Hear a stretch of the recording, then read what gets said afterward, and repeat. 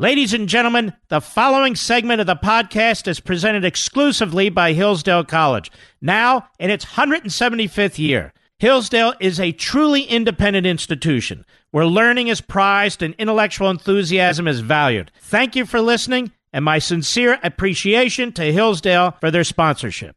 He's here. He's here. Now, broadcasting from the underground command post, deep in the bowels of a hidden bunker, somewhere under the brick and steel of a nondescript building, we've once again made contact with our leader, Mark Levin. Oh, man, did Joe Biden step in it today, huh? What a condescending, absolute fool he made out of himself today. But it tells you what he thinks about people, does it not? It reveals the real Joe Biden. Hello and welcome to the Mark Levin Show. The great one is off again tonight, as you know. It's me, Rich Zeoli, back with you from Mark's hometown in Philadelphia. We are in the red zone here in Philadelphia. I mean, complete lockdown where I am. Everything is locked down. I'm broadcasting from our studio at WPHT in Philly. The whole town is a ghost town. It's like tumbleweed on the streets. There is nothing in the city. We are completely shut down because I have a tyrant governor, a tyrant mayor, and then where I live in Jersey, that whole state shut down, too, because I have a tyrant king governor. And then right a couple miles down the road is Delaware, tyrant king governor down there. So this whole region is shut down. Perhaps you are listening in a place that is a little bit more free. I hope you are. I hope you are. If you are, by the way, let me know your experience and how that's going. I'd love to hear from you tonight. Of course, the number for the Mark Levin Show, 877-381-3811. 877-381-3811. And Mr. Call Screener Richie V will be taking your calls tonight, of course, on the Mark Levin Show. Joe Biden is a terrible, terrible candidate. He is not a smart guy. He's not a smart guy, but he also is a guy who belittles people and demeans people. And he's got a long history of this. His comments today about if you don't vote for me, you ain't black, says a whole lot about the plantation mindset the Democrat Party has had for a very, very long time. A very long time.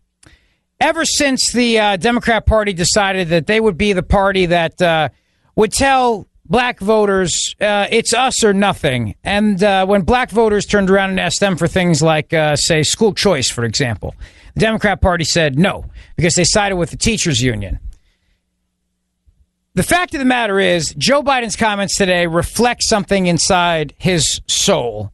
That how dare black people think for themselves? Like, how dare black people have an opinion outside of what they're told to think by the Democrat masters? How dare they form their own thoughts? And how dare they like Donald Trump? And this goes to what a lot of the media and the left think, right? The intelligentsia. Whether it's you as a white person driving a pickup truck and you're deplorable, or it's a black voter who votes for Trump and is a sellout to his people, they think that about you because they think you're better than you. They think they're better than you. And you see that reflected in policy when these people become governors and act like tyrants. Absolute tyrants. And so what they wind up doing then when they get in power is control every aspect of your life. For an example, Michigan Governor Gretchen Whitmer, a tyrant, has extended her state's lockdown order until June 12th. Why? Why June 12th? Who knows? But she loves the power, and she belittles anybody who dares to question her. She belittles them. Same thing with King Phil Murphy in New Jersey. The president today said he wants churches to be opened, and he says he will order governors to do so if they don't. Murphy said no, won't do it. He won't do it because he's not opening churches because you can social distance at Walmart, apparently, but you can't social distance in a church. I don't understand that. I don't understand how you can wear a mask and go into Home Depot and be safe, but you can't go into a church and wear a mask and be safe. I don't understand that. But what I think it's about is that he thinks that you don't really have any rights. He doesn't believe his job is to protect your liberty and your rights. None of these governors do. None of these lefty governors think that's their job. They think their job is to control you, control me. Let's go through this, right? How many times have you heard these Democrat governors, Democrat mayors tell you what to eat and drink, right? Tell you what to eat and drink. Tell you how much salt to have. Tell you how you have to have calorie counts on the menus. Tell you what size drink you can have.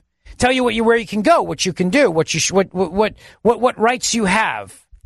They believe their job as governor is to govern you, not govern the state, not run a branch of government, a department, the executive branch. They think their job is to govern you personally as an individual. The notion that a governor would give executive orders that would apply to private citizens is something the founders never would have signed on to. Never in a million years. They were supposed to give executive orders, governors and presidents, to their departments. You know, I'm ordering the Department of Agriculture to do this. I'm signing an executive order ordering the Department of Commerce to do this. I'm not telling private citizens what to do. I don't have that power. Think of how that's shifted in this country. Think of how that has shifted in this country. How now these governors believe they have the power to order you around by an executive order. Back in March, right before this entire thing started, it was March 7th, Mark Levin and I were on stage in South Jersey together, and we were doing a speaker series event. Mark was incredibly gracious, of course, with his time, as he always is. And the first question I asked Mark that day was, Mark, are we becoming subjects? And I loved that question because I think we are. And, of course, I loved Mark's answer on that. It's really about a mindset, right? It's a mindset of these governors, which is, I'm going to control your life. I'm not going to let you go to church because I don't think it's safe for you to go to church. Hey, who the hell are you? I'm an adult. Don't tell me what's safe and what's not safe. I have a right to go. It's my right. It's my constitutional right. But this is the mindset. I will protect you. And you have to give up your liberty and surrender your liberty to me because I'm going to control you and protect you and keep you safe. How many times do Democrats do that, right? How many times do they usher in that mindset with all of their little rules and restrictions and regulations? Think about where we were as a country before all this started. The Democrats wanted to ban plastic straws, right? That was their big mission, to ban plastic straws in America to make sure that nobody would have the scourge of plastic bags, right? Wanted to ban plastic bags. In Philly, the mayor here, Jim Kenney, he was on a crusade to make sure that there were no partitions at bodegas, no plastic partitions at bodegas, because he felt like it put an aura of an appearance of some sort of tension between the owners of the store and the workers and the members of the community. Guess what? Every place now has a partition because of the virus, right? The Democrats before all this, what was their big cause? Remember their big cause? Vaping. Yes, vaping. The dangers of flavored vaping and how children might have peach-flavored vapes. So they were all about banning vaping and shutting down vaping stores. That was their thing. Again, controlling every aspect of our lives. And now these tyrants say, oh, I don't think it's safe for you to go to church. You turn around and go, yeah, but I have the constitutional right to go to church, which actually I have a God-given right to go to church, which is just protected in the Constitution. Your job is to protect my liberty. That's your job. And they go, nah, our job is to keep you safe. We've decided. When did we decide that, by the way? When did we as a nation decide that elected officials' job was to keep us safe? You ever hear that politicians do that? They say that. As your governor, my job first and foremost is to make sure the safety and the health and safety of my citizens. Wait, what? Wait, that's not your job. Your job is to run an executive branch. Your job is to run a department of government. One branch. That's it. My job is to protect the health and safety of me and my family. That's my job. Now, other people help me do that job, obviously. In the community, we pitch in, right? Police, fire, EMS, we all pitch in, help out, do all that stuff. But it's not the job of the governor or the president or anything like that to keep us safe. Their job is to do a particular job. And yet they have acted like parents, ultimate nanny staters. And then this virus comes along, and none of them were prepared for it, by the way. None of them were prepared. So they all just shut everything down. And now that it's shut down and they have all this power, they don't want to give it up. But here's something else to think about, too. A lot of these people, I believe, deep down inside, are 100% in line with socialism and big government. And they would love nothing more than to usher in the era of a new FDR-style Green New Deal, Big New Deal, Economic New Deal. Just the other day, Joe Biden, before he opened his mouth and offended black people in America, he said the other day that this is an opportunity for us to rewrite the social contract. Now, you, as a very smart Mark Levin listener, a fellow Levinite, know all about the social contract because Mark has talked about Rousseau with you and the idea that you trade your liberty to be kept safe in society, and that you trade your individual liberty and you get all these things from society, and that becomes a social contract. And that's what Democrats are using this virus for now, to destroy the pillars of capitalism, basically bankrupt the economy so that they can rebuild it in a socialist utopia. And in that socialist utopia, you get all the things they've been talking about for years. For years. Free college, free preschool, free childcare, free health care, guaranteed income, universal income, guaranteed job, Green New Deal, blah, blah, blah, blah, blah, blah, blah, blah. All of that they want to rebuild in this. And we've heard this now. We've heard this from Hillary Clinton. We've heard this from Alexandria Ocasio-Cortez. We've heard this on and on. These people want to destroy capitalism, and this is the opportunity that they're using. Destroy capitalism, and then it forces then the government to get bigger and start taking care of everybody. Oh, you think I'm crazy? Oh, you think that I'm just coming up with a conspiracy theory, right? Okay, here's my thinking on that. Ready? Why is it that every time throughout history, whenever a despot has risen up, it's always come after some sort of economic collapse? They've always used those opportunities throughout history to rise up and take over. And that's exactly what these people know. They understand that. They understand that the more people that are out of work, the more people need government assistance. The more businesses that can't open their doors after this, well, that's more business owners that have to turn to government. The more people that can't pay their mortgage, well, more people that are got to turn to government. More people that can't put food on the table because the economy is shut down. More people that have to go to those food banks. Lines, long lines of food banks. You get it? They are keeping the economy shut down in the epicenter of America's economic engine on purpose, because I'm telling you, they want to destroy the pillars of capitalism. Phil Murphy, the governor of New Jersey, is a Marxist. The governor of Pennsylvania, Tom Wolf, is a socialist. All of their ideas about giving away everything. These are socialist progressive ideals. Gretchen Whitmer, she was talking today about how they need to spend billions of dollars on climate change. They're keeping these states shut down not to protect us from a virus. The hospitals can handle it. We know what to do. We know how to social distance. We know how to wash our hands. We're adults. I don't need any more reminders to wash my hands, by the way. I get it. I saw a sign today on the highway, wash your hands for 20 seconds. I get it. I know how to wash my hands enough already. But that's the thing. We know how to handle this. You and I, as adults, are capable of figuring this out. We have flattened the curve. We have got the hospitals under control. We know who the most vulnerable people are. We see the death at nursing homes, which is an absolute outrage and scandal, which we need to talk about as well. There is no reason why every single business in America cannot be open right now, right at this very moment, even if they got to do curbside pickup.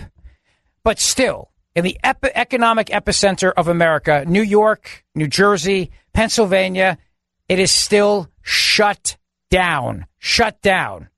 And I'm telling you that is shut down on purpose, because there is no scientific basis for keeping this shut down. And the unintended consequences of this, of course, are going to be a lot of people who are very, very hurt by this. Don't doubt me when I tell you that this is a plan that they have. This is a plan that they have to expand government and expand the social contract. And if you don't believe me, you'll hear Joe Biden say it in his own words. You'll also hear Joe Biden offend pretty much every black voter in America as well. 877-381-3811, 877-381-3811. It's me, Rich Zeoli, in for the great one, Mark Levin, coming right back. Mark Levin.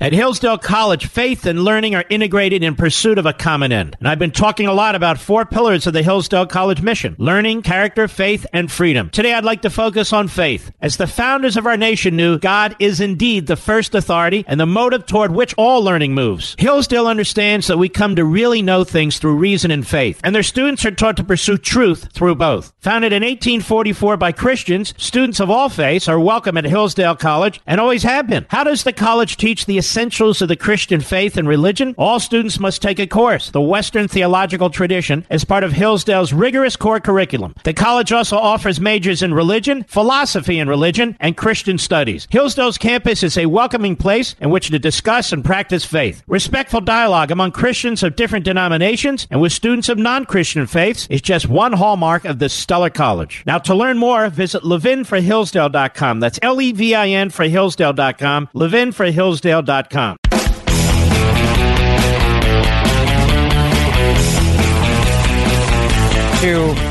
Mark and Julie over the loss of their great friend Barty. So sad, very sad. I know how much Mark loves animals, and Rescuing Sprite is a great book. I actually give that book as a gift to everybody who loses a pet because they are truly a family member. It's very, very sad. So it's me, Rich Zeoli, happy to be in with you tonight. The social contract. You know, ever since Woodrow Wilson, FDR, and Lyndon Johnson, all these lefties, they love these big contracts. They love these ideas of these points and their guiding principles and all this other stuff. This virus, if you think I'm crazy because I'm telling you, as I'm in the epicenter of Philadelphia, in a shutdown city, in a shutdown region of our country, that I would argue is one of the economic engines of our country, and if you think I'm crazy that I'm telling you these governors and these mayors in this area want to usher in a utopian socialist America, listen to what Joe Biden said before he offended every black person in America. This is a couple of days ago. This is Joe Biden now, cut number 4. From this pandemic, you can remake the world as it should be. To see COVID-19 as a force majeure that compels us to rewrite the social contract that's been scrambled by nature's fury and human failures. You can set the terms for an economy, healthcare system, education system, immigration system, and a justice system that uplifts more people of every race, gender, and generation. You can build a truly representative democracy with more facts than lies, less money, and more people in the voting process. You can win the race against climate change by writing the laws and structures that rally the rest of the world to build a safer, more resilient, and sustainable future. Now, let me ask you a question. In order to achieve that, do you think it helps to achieve that if you have more or less people out of work? Do you think it's easier to achieve that if you have more or less businesses functioning? Is it easier to achieve that if you have more people losing their homes or less people losing their homes? You see, to create this new social contract, of course, you need people that need it, right? You need people that need the new social contract. Otherwise, they don't need a new social contract because the contract they have is fine. Like a few months ago before the virus hit, everything was fine. Everything was great. Everything was going gangbusters. Now we have 40 million people unemployed, and we still have states that are completely locked down. We have people in my state of Jersey, gym owners who just want to open their gym. People getting arrested for going to work. They just want to open up their gym. Attila's Gym, you probably heard the story, and then the Department of Health shuts it down. So, do you think it's easier to usher in a new social contract, the kind that Biden's arguing there, when you have 40 million people unemployed or 3 million people unemployed? Simple, quick math quiz.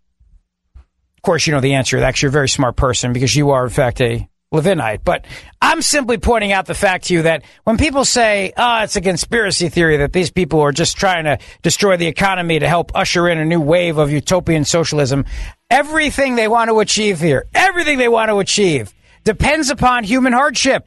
And the harder it gets for people, the more they turn around and want to hand out and need government. And they know that. That's what they're banking on. All right, we'll talk about Joe Biden, how he offended every black person in America today, even Al Sharpton.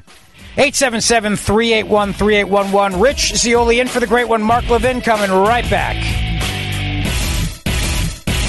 At Hillsdale College, faith and learning are integrated in pursuit of a common end. And I've been talking a lot about 4 pillars of the Hillsdale College mission: learning, character, faith, and freedom. Today, I'd like to focus on faith. As the founders of our nation knew, God is indeed the first authority and the motive toward which all learning moves. Hillsdale understands that we come to really know things through reason and faith, and their students are taught to pursue truth through both. Founded in 1844 by Christians, students of all faiths are welcome at Hillsdale College and always have been. How does the college teach the essentials of the Christian faith and religion, all students must take a course, the Western Theological Tradition, as part of Hillsdale's rigorous core curriculum. The college also offers majors in religion, philosophy in religion, and Christian studies. Hillsdale's campus is a welcoming place in which to discuss and practice faith. Respectful dialogue among Christians of different denominations and with students of non-Christian faiths is just one hallmark of this stellar college. Now, to learn more, visit levinforhillsdale.com. That's Levin for Hillsdale.com, levinforhillsdale.com.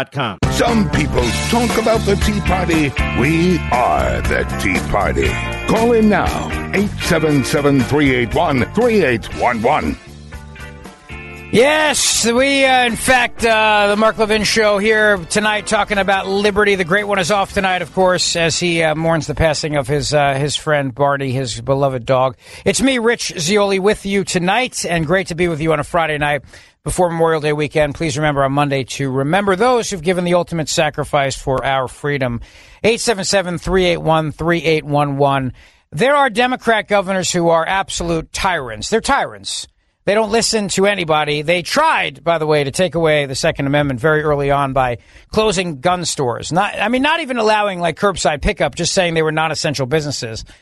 The idea that government can say what's essential and what's not essential is absurd, number one.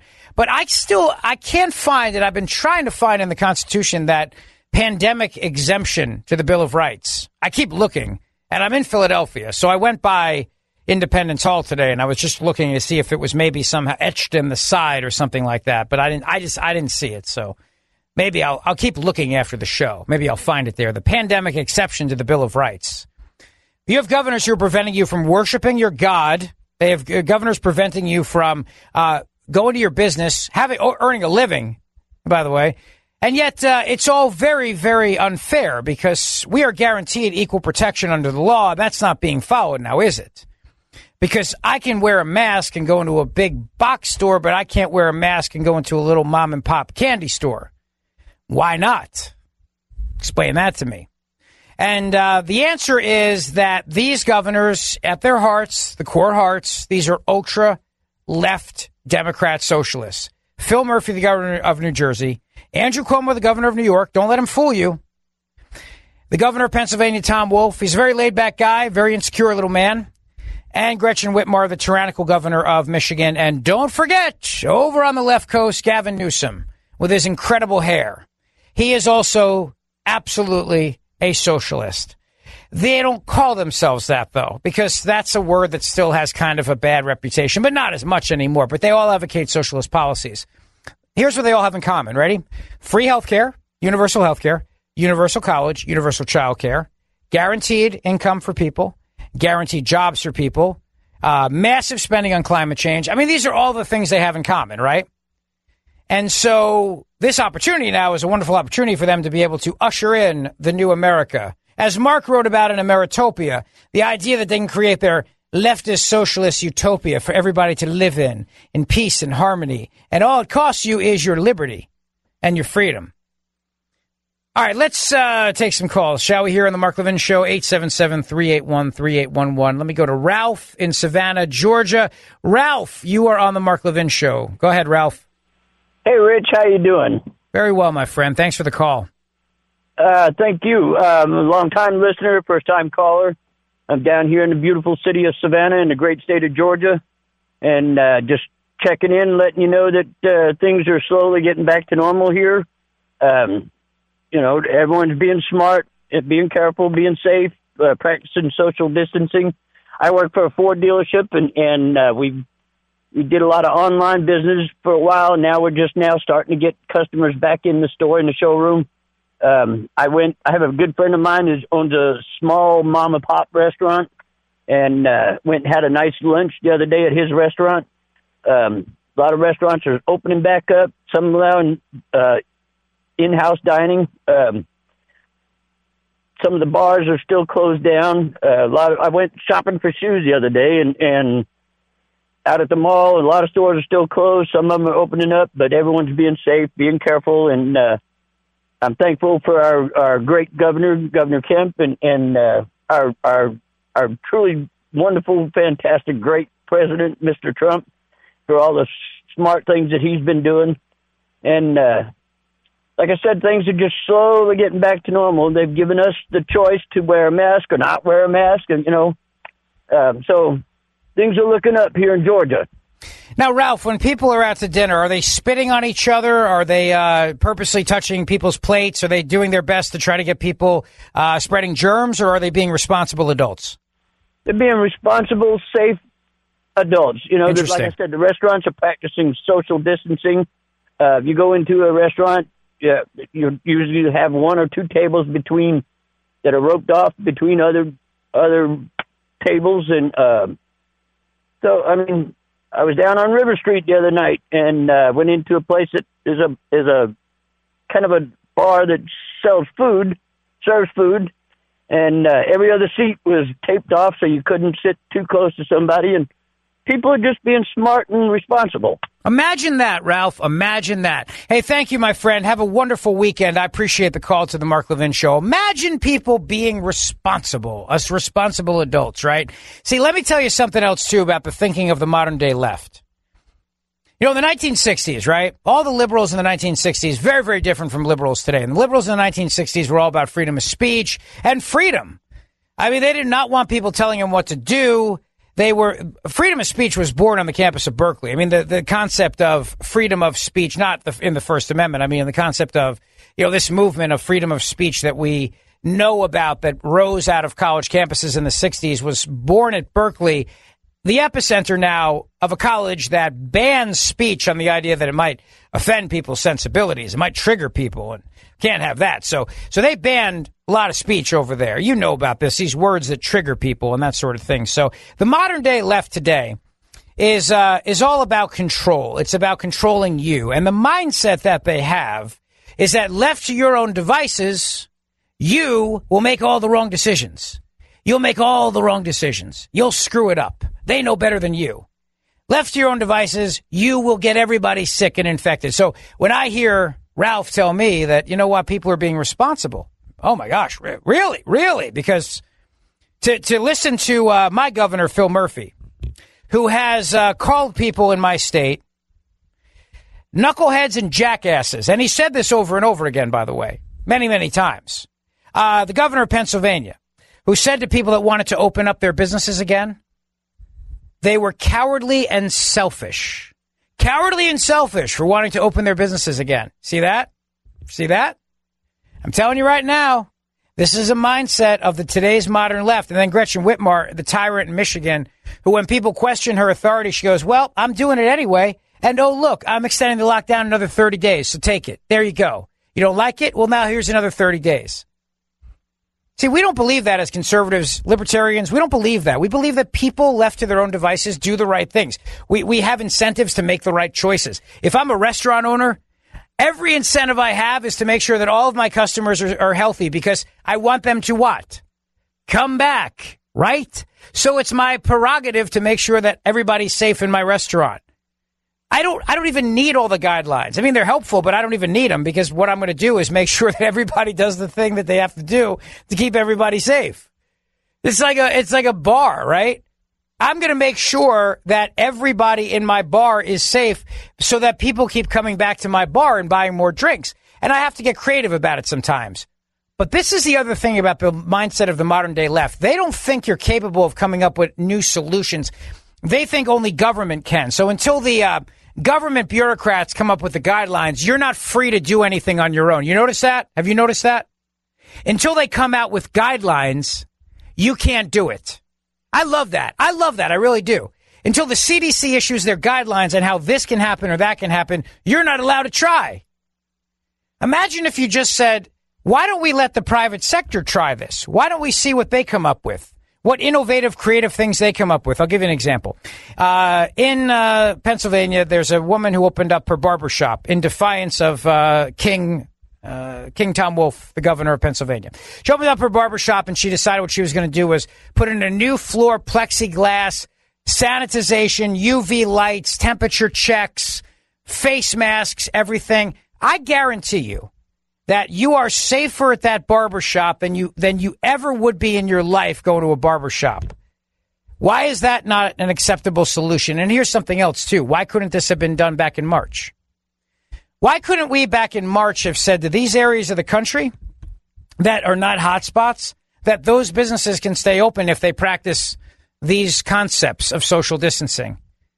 And the reason for that is because the governors of these states were way too busy telling you not to be racist and go to Chinatown and have shrimp dumplings and go to the Chinese parades. Pelosi, the mayor of Philadelphia, the mayor of New York City, de Blasio, who's a complete idiot, by the way, he's going to put fences on the beach if you go swimming. If you go swimming off New York City, he'll have people go out and pull you out of the water. This guy is a total tyrant. But at least America's united in the fact that we all realized Mayor Bill de Blasio is a giant idiot. So there's that. I mean, that's one of the upsides of the pandemic is that. But really, I mean, we could have been doing a lot of these things since March. We could have been having a lot of these businesses open. And certainly now with the nice weather, I don't know why every restaurant can't be open with outdoor seating. I don't know why every business could not have been doing curbside pickup from day number one. Like, why is it I could drive to Best Buy in Cherry Hill, New Jersey and do curbside pickup, but Bed Bath & Beyond right next door had to be closed? See what I mean? The decisions they make are arbitrary, and I still tell you it's because in their mind, their goal of achieving their socialist utopia is that much easier the more economic pain, the more pain they can deliver. Absolutely. The more then they make you need government. Sandy is in Waterloo, Idaho. Sandy, it's great to have you on the Mark Levin Show. Hi, Sandy. Hi. Hi. Hello? Yes, hello. Hi. Go ahead, Sandy. You're on the air. Oh, my husband and I had a wonderful day today. We're in Iowa. Oh, Iowa, and sorry. We went shopping all day, and then this evening on the way home, we stopped at our favorite pub and had a pizza and a couple of beers inside. It was fantastic. Very nice. And did you spit on people? Did you touch strangers? Did you do all those things? Heck, I even resisted grabbing up a stranger and laying a lip lock on him. Well, I'm glad you had a nice night, Sandy. That's very good to hear. Thank you for the call to the Mark Levin Show. Appreciate it very much. 877-381-3811. We're responsible people. We take care of each other, too. We take care of each other. You know, as Americans, we like doing that. We like taking care of each other. We're very good at that. But the mindset of a modern-day lefty is not that. The mindset of a modern-day lefty is, you're a bad person, we have to control you. Just think of how they talk to us. Think of the words they use. The fact that the governor of New Jersey calls people jackasses and knuckleheads, that the governor of Pennsylvania calls people selfish and cowardly, that we're called deplorables. I'm telling you, this comes from a place in a person's heart where they think you are an idiot. How many times, if you are on Twitter, for example, and I encourage you not to be on Twitter, although I have wonderful friends that I've met on Twitter, and you can follow me on Twitter at Rich Zeoli, RichZeoli. But how many times have you argued with somebody or debated somebody, and the first thing they've done is insulted your intelligence? Told you to read a book, read a newspaper, right? You ever notice that? First thing that they do. They go right to insulting your intelligence. Modern day lefties think that they are smarter than the room, smarter than you, and you're a giant dope and you're an idiot. And that is reflective in what Joe Biden said today with regards to black voters, by the way. Because that's how Democrats look at black voters, too. That they are just there because they're on, they need the Democrats. And that's just how it is. And anybody who strays from there, well, that's an Uncle Tom, and that's not going to be tolerated. That mindset of how they look down on people and how they judge people and how they believe that they're better on people than people, it's awful. Whereas we believe the best in people. We see the best in people. We see the best that people can deliver in life. And we also believe that left to their own devices, if you just leave me alone, I'll make the right decisions. You'll make the right decisions. We'll do our best. We won't always get it right, but we'll certainly do our best. But how many times does government screw up? How many times did government screw up with this? How many times did government get it wrong? Back in March, Fauci's out there telling us, don't wear a mask. The Surgeon General in March telling us, don't wear a mask. Now we all have to wear masks. How many times in January were they all saying, the coronavirus is no big deal? How many mayors and governors told you back in January and February that this virus was no worse than the flu and it was no big deal. How many times does government get it wrong? How wrong did the CDC and the FDA get it in January when they completely screwed up the testing? This is on them because they had absolutely bungled the bureaucratic testing involved very, very early on that maybe could have detected this outbreak. How often does government screw up? And yet these people have a mindset that only government can guide us. And it's a mindset we must reject. 877-381-3811. It's me, Rich Zeoli, in for the great one, Mark Levin, coming right back. Mark Levin.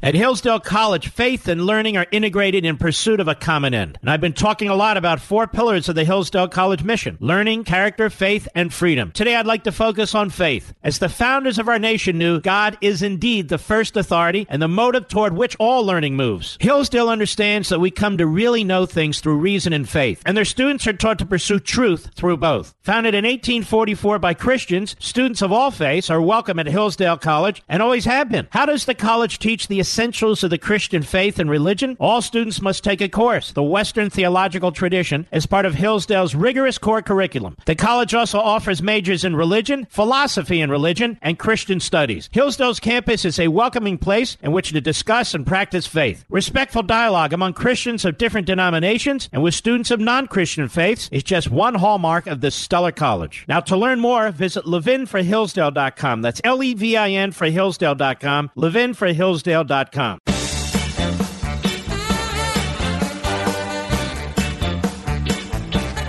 me tell you the little game the left plays too, right? If you want to open up the economy, if you want to restore America's economy, you want people to die. This is the game they play. And I just got an email from somebody playing that game. Listen up, Stunad. At least he's using a nice Italian word. I like that. Try using your Italian brain for a change. Be honest and help explain why the governors of our tri-state area are trying to protect the vulnerable against this virus, which has already eliminated 100,000 Americans in just a few months. They are obligated to do so. Continue to provoke your listeners with your self-centered broadcasting. Obviously, you do it for ratings. You are full of BS. Do your job. Serve the community for a change. First of all, the governors of this region sentenced nursing home patients essentially to death by forcing them to be in those nursing homes with COVID-19 positive patients and would not let them leave. That's number one. Number two, what's the alternative? Let me ask this guy, what's the alternative to protect people who are vulnerable? Let's say there's no vaccine. Let's say the vaccine takes 5 years. Let's say the vaccine doesn't work. Let's say the vaccine only works for some people. Do we just keep America locked down like this forever? Is that the plan? Is that the plan from a guy like you? He says, you will look back and like your mama says, you should be ashamed of the way you didn't help support the cause. All you did was be and moan. We had to self-isolate, sacrifice, and stop the spread of the virus that Trump helped unleash. You moron, wake up. First of all, what is the alternative then? Honestly, I'm trying to understand. Does America just stay locked down like this forever, indefinitely, until there's a vaccine? But what if the vaccine doesn't work? What if there's never a vaccine? What do we do? Is this it? This is it. This is just the way it's going to be forever and ever? Is that your plan, genius? I want to know. What's your plan, genius? Because they never do have a plan, do they? It's either we stay like this forever or you want people to die. And they don't talk about all the people that would die of alcoholism and depression and mental health and all the other issues that would affect them, right? They don't mention that. They never bring that up because that would actually deflate their argument in a big, big way. But tell me, genius, and anybody else who believes America should not open up right now, what is your backup plan if the vaccine that they're talking about doesn't ever come to fruition? Is this it? We just stay like this? What's the plan B? Give it to me. Come on. 877-381-3811. It's me, Rich Zeoli, in for the great one, Mark Levin. Your calls, your thoughts, and Joe Biden's blunder. Straight ahead. From the Westwood One Podcast Network. He's here. He's here. Now, broadcasting from the underground command post, Deep in the bowels of a hidden bunker, somewhere under the brick and steel of a nondescript building, we've once again made contact with our leader, Mark Levin. Biden blows it big time. But is anybody really surprised? Welcome back to the Mark Levin Show. It's me, Rich Zeoli, your fellow Levinite. In with you tonight. Mark is off, of course. Very, very sad loss is his buddy Barney. And he'll be back Tuesday night. I am grateful that you're hanging out with me tonight. 877-381-3811. Joe Biden is a terrible, terrible candidate. He's not a bright guy, and he has a history of saying really dumb things. I still can't understand exactly why the Democrats made him their nominee. And it all seems very strange to me. It really does. It all seems very strange. It was like one day everybody dropped out and just all backed Joe Biden, just out of the blue. And it just seemed bizarre how that happened. So, look, nothing surprises me in politics. I've been in politics a long time. I don't come from radio. I wasn't like a DJ or anything like that. I was always a political guy in Jersey, and then always wanted to pursue radio, actually thanks to Mark Levin, who is my sort of, I'd say, inspiration for doing this.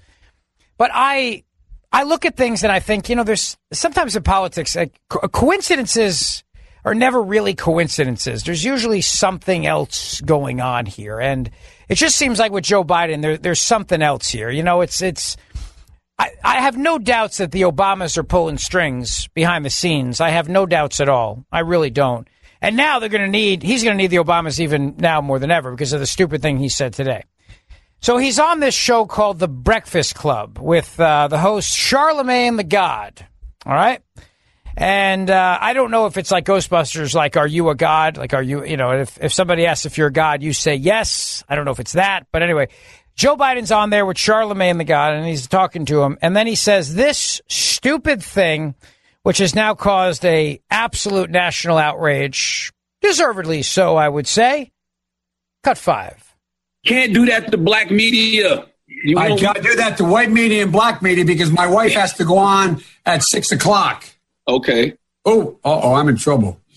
Listen, you got to come see us when you come to New York, VP Biden. I will. It's a long way until November. We got more questions. You got more questions, but I tell you, if you have a problem figuring out whether you're for me or Trump, and you ain't black. It don't have nothing to do with Trump. It has to do with the fact I want something for my community. Yeah, I want something for my community. And then Biden goes on to say, I have a civil rights. Look at my record. Look at my record. He starts yelling at him. Look at my record. Because he knows that he probably stepped in it at that moment. But what he's saying is, I'm not just going to give you my vote. I mean, that's what the host is saying here. I'm not just going to give you my vote, VP Biden. You got to earn it. Don't just assume because I'm black, I'm going to vote for you. But that's what Biden's mindset is, right? And it's a mindset the Democrats always have, which is that, the blacks, they'll vote for us. What are they going to do? And that's why, take school choice, for example, the key civil rights issue of our time. The idea that you have the right to go to any school you want, which largely is something that black voters in this country really, really want, because a lot of times their children are the most affected by this. Right across where I'm broadcasting from, Camden, New Jersey, right across the river, some of the schools over there, terrible. And parents would love to be able to send their kids to other schools, charter schools, and you'd spawn a whole industry if kids were allowed to go to whatever school they wanted, right? But the teachers' unions oppose it, and so the Democrat Party opposes it.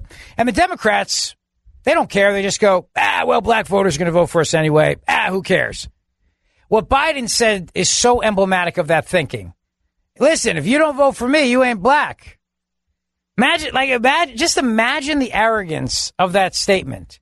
And so Biden at first he tried to pretend like it was a joke. It was just a joke. I was just kidding around, just joking around. Now he comes out, he says he's so sorry for what he said. He's so sorry. And in no way does he take the black vote for granted. And in no way does he take it for granted. But you ask a lot of black voters in cities around this country who have been governed by Democrats for years. And one of the questions that has to be asked is, do you think that those Democrat mayors, for example, take your vote for granted? Like, do you think the mayor of Philadelphia, Baltimore, name your city, Detroit, do you think they take your vote for granted? Do you think that the reason why things in your city are always the same and nothing changes and your kids still go to failing schools and your neighborhoods are still dirty and there's still not a lot of opportunity. Like, do you think that's because they know that regardless you're just going to vote for them, or that's how they think? Because is that the mindset of these Democrats? We don't really have to deliver for them because they'll vote for us anyway. What are they going to do? You see how they look down on people? They look down on everybody. The one thing I will say about Democrats is they are equal opportunity offenders. They call us deplorables and they tell black people, well, if you don't vote for us, you ain't black. So it's like they look down on everybody and condescend the hell out of everybody. Was Biden kidding to say that? Was it a joke? Well, if it was a joke, it was a really bad one, but Biden's not saying it was a joke. Biden's saying that it was something that he didn't mean. You know, was it a moment where he's trying to bond with Charlemagne the God and just be like, hey, man, come on, you ain't black if you don't vote for me. Come on. Hey, look at me. Well, then double down on that and go out there and say that it's a joke. You were joking around with the guy, trying to lighten it up, trying to be his buddy and make things right. But you know what? It wasn't a joke. It's a mindset. And that's the truth. And that's a mindset. That's why he was slammed today by a number of different people. Even P. Diddy scolded Joe Biden for this today. Yes, that's right. Even P. Diddy, who said on Twitter, who's at Diddy, in case you want to follow him, at Diddy, says, hey, bro, I told you the hashtag black vote ain't free. Donald Trump has done a great job, I think, of trying to reach out to black voters. And then before this virus hit, obviously, we had record low black unemployment in this country. But he's also done a couple of other things that don't get a lot of attention because it breaks the narrative that he's a racist and the media won't cover it. But let's say, for example, funding for historically black colleges, which was something that the federal government did not allow because many of those colleges have religious roots. Well, Donald Trump changed that rule so that those colleges could also get funding. That's a big deal. That's a really big deal. But it wasn't covered in the media because they don't want to cover that, obviously, because they don't, that's, again, shatters the narrative. Joe Biden's a dummy. I mean, he's a dumb guy. And he's got a long history of saying dumb things. And if you listen to the Mark Levin show, Mark plays the montage a lot of all the dopey things he says. And he makes up stories and he lies about things. I mean, this whole encounter with Corn Pop at the pool and Bill Rightmouse getting him chains from the pool supply chemicals / weapons depot underneath the pool in Delaware. I mean, bizarre stories, kids rubbing his hairy legs, his hairy man legs. I mean, he's a terrible candidate. And he's stuck in his basement, the Biden basement network. And he's also in his kitchen a lot, the Biden kitchen network. I got to give my buddy Mike Opelka a shout out for the Biden basement network. He coined that phrase, but I love it. And Joe Biden the other day was interrupted by geese, honking geese in the background as Joe Biden was trying to talk. He's trying to talk and he's going on and on. In the background, you hear honk, honk, honk, honk, honk. And he wasn't acknowledging it. And all I kept thinking was, listen, everybody knows there's geese in the background. Like, you're not fooling anybody, so please acknowledge the geese honking in the background distracting you. Please. Or send somebody out there to do something. Shoot the geese or shush the geese is what I meant to say. Shush the geese. Do something. But he's an idiot. He's an idiot. And I can't believe he's a Democrat candidate. And you know what they'd love to do, right? They'd love to get rid of him and put Cuomo in. Oh, they would love that. They would love to put Cuomo in and take him out and listen, you know why the nursing home scandal is not a bigger scandal? I'll tell you why. Because Andrew Cuomo is they love it. The media loves him. He's the love gov. He's the guy who's getting America through this. They love his press conferences where it takes him 9 minutes to answer every question. And he goes on and on and on with all of his examples. They love Cuomo. And the truth is that if the media in this country did their job, they would be looking into this absolute tragedy of this nursing home scandal. Thousands of people dead, the greatest generation, because Cuomo forced them to be in these nursing homes. You want to talk about social distancing? Well, these people couldn't social distance at these nursing homes. They were forced to be there. And when the nursing homes asked the governor, can we send people to that beautiful, empty Navy ship, the USNS Comfort that the president sent that's sitting in New York Harbor? Can we send people there? Andrew Cuomo, the governor, said no. Of course, it took him 19 minutes to say no because he can't just give a quick answer on anything. but he said no. You know, if Andrew Cuomo were a Republican, this would be a major scandal. But he's not a Republican. He's the Democrats' hope. The hope, if not now, then for 2024, that he'll be the guy. He also did something years ago that made me laugh. So they, if you are familiar with the New York area, you know that there was a bridge called the Verrazano Bridge, right? And it costs, I think, like $842 to cross it or something like that. Anyway, the bridge is old. They had to repair. They had to replace the bridge. They replaced the bridge. Cuomo names the bridge. I'm sorry, the Tappan Zee Bridge. Tappan Zee Bridge. Cuomo named. I'm not getting a lot of sleep these days because we have a new baby. My daughter, Reagan Eileen Zioli, who is now about a month old, and she's beautiful. What a little miracle. It's funny, too, because we have 3 kids now, 2 adopted, 1 biological, and it's great. It's just a beautiful, beautiful blessing. But I am not sleeping at all, so forgive me for making little mistakes like that. So anyway, has to replace the Tappan Zee Bridge, right? Replaces the bridge, names it after his father, the Mario Cuomo Bridge. And the media gushed over that. They gushed over that. Look at him putting his name on a bridge that millions of people are going to cross every year and see his name. Because his name is Cuomo, just like his dad's. And now Cuomo's on the bridge. Unbelievable. But that's the thing. They love him. And they shouldn't love him because back in February and March, he was telling people, we can handle the coronavirus.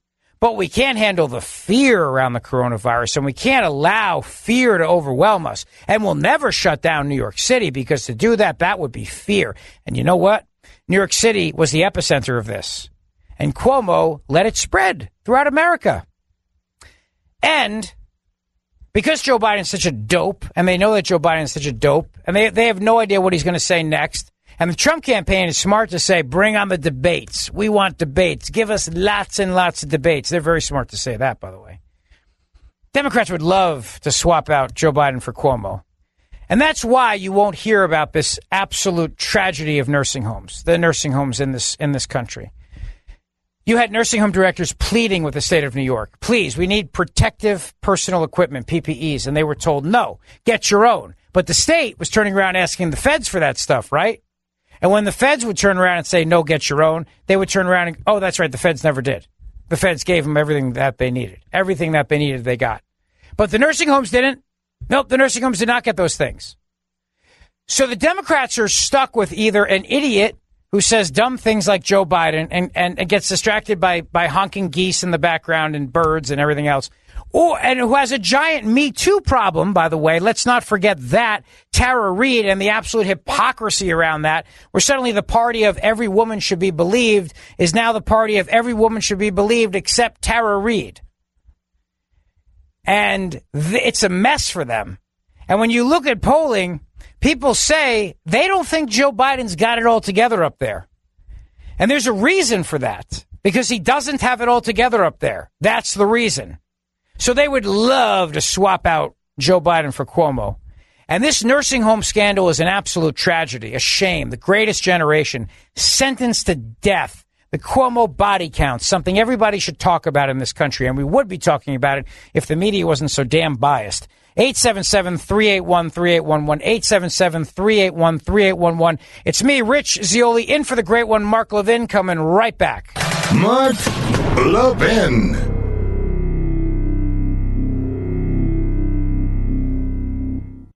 In today's digital age, where cyber threats loom larger than ever, safeguarding your personal information is paramount. So why is Congress considering a law that could put your credit card data at greater risk of being hacked and exposed to foreign networks? This Durbin-Marshall credit card bill could jeopardize your financial data, make it more susceptible to cyber intrusions. It's a controversial bill that proposes a shift in billions of dollars worth of consumer transactions to payment networks that lack the robust security measures consumers rely on. Who could possibly want that? Well, the answer, woke corporate megastores seeking to inflate their multi-billion-dollar profit margins. The Durbin-Marshall credit card bill will undermine our safe and convenient payment systems and endanger your data security. It's time to take a stand. Visit electronicpaymentscoalition.org. Make your voice heard. Tell your senators to oppose the radical Durbin-Marshall credit card bill, paid for by the Electronic Payments Coalition. And of course, you know, when you are a new dad and you have a newborn baby, it's fun, exciting. The nights are long, but worth every second of it. And like I said, I'm incredibly blessed. So I will be up late tonight. I do the night shift on the weekends, so my wife can catch up on her sleep a little bit. So feel free to tweet me at Rich Zeoli. I'll do my best to try to tweet back. Although I may just kind of veg out and watch something and binge watch something. Maybe I'll watch a John Carpenter movie. That sounds pretty good. Let me go to Jerry in Passaic, New Jersey. Jerry, you are on the Mark Levin Show. Hi, Jerry. Yeah, I'm ready to go anytime. Go ahead, sir. You're on the air. Oh, okay. Well, what I want to say, I'm in the same state as you, as Rich, and I can't stand this governor. It's funny. They keep electing these morons from Goldman Sachs. They all seem to be cut from the same loaf of bread. And you would think after Corzine we would have learned our lesson, but apparently not. The learning curve seems to be pretty damn low in this state. In fact, I'm over 70, and so was my wife. I told her as soon as we straighten out the house, do a few more repairs, we got to get the hell out of here, move to the Carolinas or Texas, because it's getting impossible to live. And why the hell do we have to pay real estate tax if we're not allowed to do anything? That's a great question. Yeah. A lot of people are getting out of Jersey, getting out of this whole region of the country, Jerry. You're not alone in that. And what makes me even more depressed, I have 4 siblings. I'm the only boy and the oldest. And they were in California and Oregon. You can't say a word to them. As soon as you say something, they get defensive. They don't want to hear anything. They're reflective of the stupidity of what the hell is going on. And you can't. Yeah, no, that's Jerry, thank you for the call, my friend. I appreciate it. Have a great weekend. Yeah, that's the thing. It's very hard to talk politics these days with people. They get very, very fired up. And they put you down, too. It's like that email I got earlier in the show. You know, you talk about opening the economy, reopening America, and then you're immediately accused of wanting people to die, wanting to kill people. Right? Like, you can't even have a conversation about, isn't there a way we can do it safely and also keep people alive, and particularly protect our most vulnerable people who are elderly in nursing homes. But, of course, to do that would then expose the absolute corruption of the Cuomo administration and these other governors and their failure and the sentencing of all these people to these nursing homes, which resulted in thousands and thousands of deaths. It's awful and tragic. So hard to have that conversation, right? You just bring up opening the economy and people go, you just want people to die. It's awful, right, that they would say that about us, but that's what they do. You know why? Because intellectually they cannot win, and they know it. 877-381-3811. It's me, Rich Zeoli from WPHT in Philly, in for the great one, coming right back.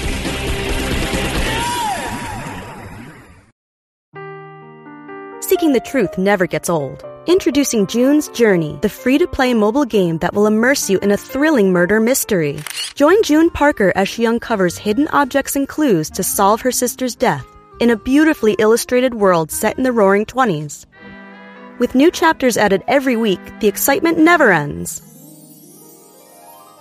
Download June's Journey now on your Android or iOS device, or play on PC through Facebook Games. Mark Levin doesn't just read the news, he makes the news. Call the Mark Levin Show now at 877-381-3811. And the great one will be back with you Tuesday night. And it's me, Rich Zeoli from Talk Radio 1210 WPHT in Philadelphia. I'm the morning drive host there from 5:30 to 9 a.m. It's great to be with you tonight. Thanks for hanging out with me. I am a fellow Levinite. Joe Biden's a terrible candidate, and he says stupid things. And this whole notion of, if you don't vote for me, you ain't black. What he said today really shows you the mindset of Democrats, right? And they do take the votes for granted. They really do. But they also look down on people. Black, white, purple, green, yellow. They just look down on us, what they do. They look down on us. And this is going to change things for Joe Biden in terms of his VP pick. I still wonder about Michelle Obama. Not predicting that he's going to pick Michelle Obama because I don't know. I'm just saying that nothing would surprise me if that were to happen. Just saying. Nothing would surprise me. 877-381-3811 is the number. Thousands of churches in America are going to reopen. Now that the president said it's time for churches to reopen. I'm going to touch on that, of course, before the end of the show. And I'm glad the president said that. And it's time for people to start disobeying the rules. I mean it. It's time for people to start doing and exercising their rights. And I would like the federal government to protect those who do. I would like the federal government to protect those who do. When Dwight Eisenhower federalized the National Guard and had them escort those kids into the schools in Little Rock, Arkansas, that was a very, very important moment in our nation's history. We may have to do it again. We may have to federalize the National Guard to have them escort people into churches because some of these tyrants won't allow churches to open. We may have to have the National Guard escort people into their businesses. I mean, at some point, this has to stop. At some point, and don't give me the, well, people are going to die crap, because that's not, we can, look, if you can be safe wearing a mask in Walmart, if that mask can keep you safe in Walmart, it can keep you safe in church. Otherwise, why? I always ask this question, too. It's a great question I ask all the time.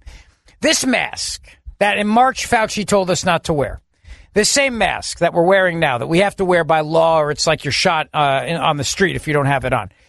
If you wear it in the grocery store, apparently now everybody's safe. But it's not safe enough for you to wear it in church, even if you social distance. Or it's not safe enough for you to wear it in some places at, say, a store that the governor doesn't deem essential. But why? Either the mask works or it doesn't work. If the mask works in Target, the mask works at the garden store, right? Or maybe it doesn't. Maybe the mask is actually smarter than all of us. You know what I mean? So it goes in the grocery store. The mask goes, oh, I'm in the grocery store. Well, now I'll work. Now I'll keep the germs away. But then when you go, if you were to wear the mask in church, the mask would go, oh, I'm in church now? Oh, well, you know what? I'm going to give up my germ-defending properties. And you're not safe anymore. Or maybe the masks don't work and we're putting lives at risk, and the government is purposely giving us false information and we're putting lives at risk. Well, if that's the case, that's awful, right? So which is it? Do the masks work or do they not work? If they work, then why are they not allowed everywhere? Why are we not allowed everywhere? Why is everything not open? Just a question I have to ask, and I have to keep asking this question because I need an answer to the question. So masks should work at church, right? They should keep you as safe in church as they keep you in the grocery store. And they should keep the staff at church as safe as they keep the staff at the grocery store, right? So why keep churches closed other than absolute totalitarian control over you? There's no scientific reason for it, unless masks don't really work. And they're telling us that we should wear them, but deep down they know they don't work, but they just don't want to tell. They don't want to tell people that. This is a big plot to kill grocery store employees.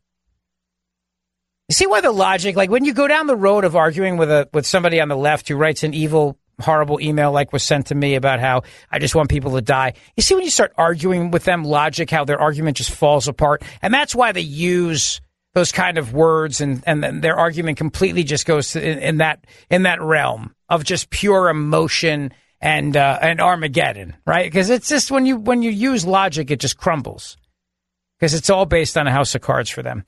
877-381-3811 is the number. Sue is in Portland, Oregon. Sue, you are on the Mark Levin Show. Hi. Hello. Hello, Sue. Hi. Hi. How are you this afternoon? Very well, my dear.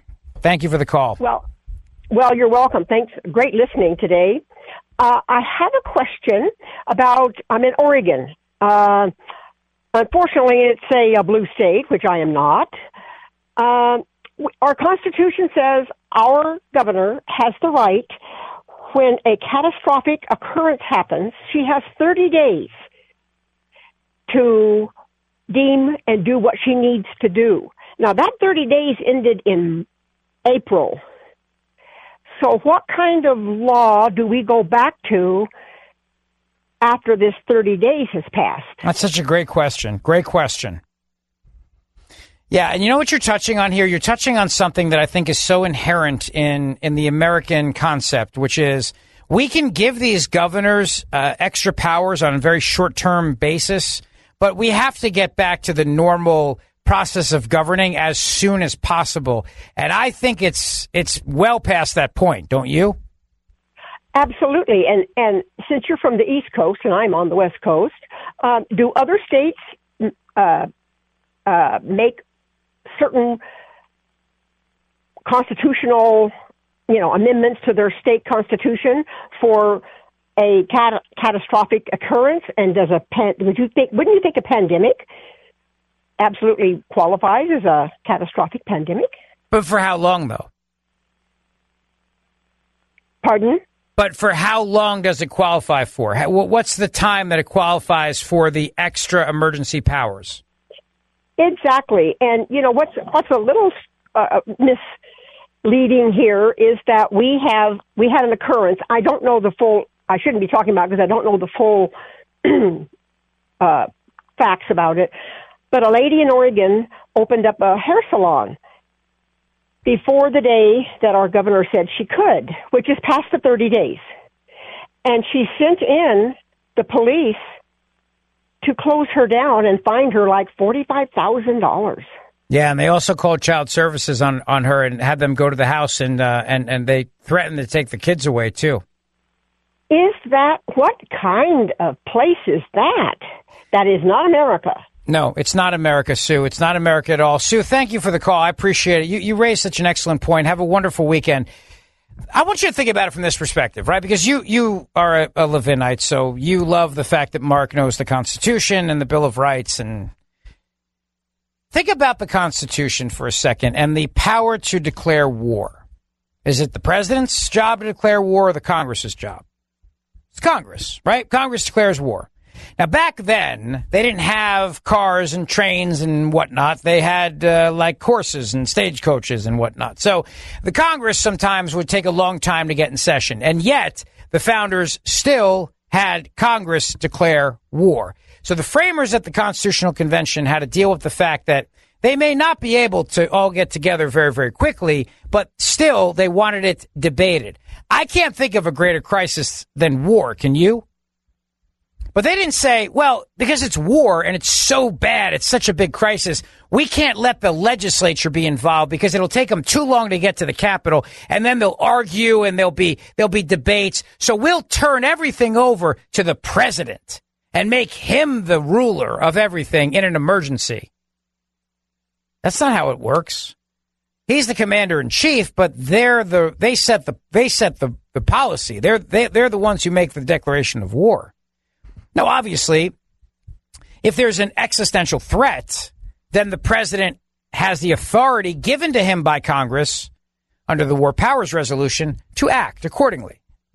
Because we understand, and we're reasonable people, that Congress can't get there all of a sudden, even though we have cars and trains and buses and whatnot. So if there's an impending attack upon the United States of America, or if there's a foreign threat somewhere, the president has the authority to act. But after a period of time, he has to ask the Congress for permission to keep acting. Same thing with national federal declarations of emergency. After a period of time, the Congress has to say, okay. How long do these emergency declarations by these state governors last? This virus is not going away. Like, you realize that, right? I mean, this is not going away. I hear talk about a vaccine, but as I've said a million times now, the vaccine may not work. It may take years to get here. It may have side effects, could turn us all into zombies. I don't know. So Governor Phil Murphy of New Jersey, for example, is a great example. He said, New Jersey will never go back to the way it was until there is a, quote, widely distributed vaccine. Now, does that mean that he has the full power until that day comes? And that the legislature is no longer involved? Because if the intent of the Constitution is that even in the greatest crisis facing our nation, war, The legislative branch that represents we the people still has to debate it, decide on the issue, and vote on it. Not that we the people suddenly lose our representation because there's a really bad thing going on. War is the greatest crisis I can think of. Can you think of a better crisis, a greater crisis than that? And yet they didn't say, well, at that point, Congress, you don't count anymore. Just going to turn it over to one guy. He'll make the decisions. You just go away. And so here we have this virus, and these governors now don't even think it's important to involve the legislative branch. I think at this point, a reasonable person could agree that since we have this under control, not eradicated, but under control, it's now time for legislatures to debate things like reopening businesses and to debate the merits of reopening, say, churches. It's time for our representatives on the state level to debate these things and pass laws according to the Constitution of the states. And I think that that is something that a reasonable person could agree upon, right? I mean, there are crises all the time. 9/11 happened. We didn't stay locked down until every single terrorist was dead. Could you imagine if that was the standard? Like, let's apply Phil Murphy's standard to this for a second. New Jersey will never be the way it was until there's a widely distributed vaccine.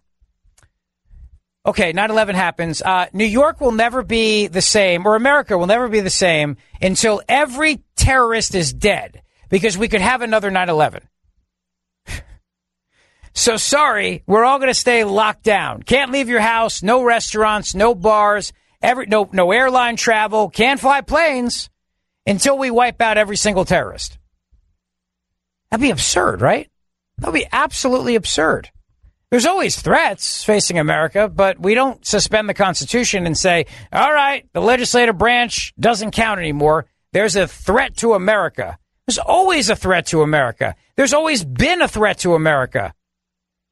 It's not like this is new to our country. We've been through a lot, right? We're gonna honor a lot of people who have died for our country on Monday. So why are these governors still making all the rules? Why is that tyrant in Oregon that she mentioned still making all the rules on her own without the legislative branch? Why are these tyrants on the East Coast doing it? Why is that tyrant lunatic in Michigan doing it? These people need to be reined in. And what they have in common, all of them, is that they're Democrats. And don't you remember how we were told that Donald Trump was going to become a dictator? Remember that? Oh, yes. Donald Trump was going to become a dictator. The minute that guy became president, he was going to take over, usurp the legislature, forget Congress, do everything on his own. That's exactly what each and every one of these Democrat governors are doing. 877-381-3811, 877-381-3811. It's me, Rich Zeoli, in for the great one, Mark Levin, coming right back. Mark Levin.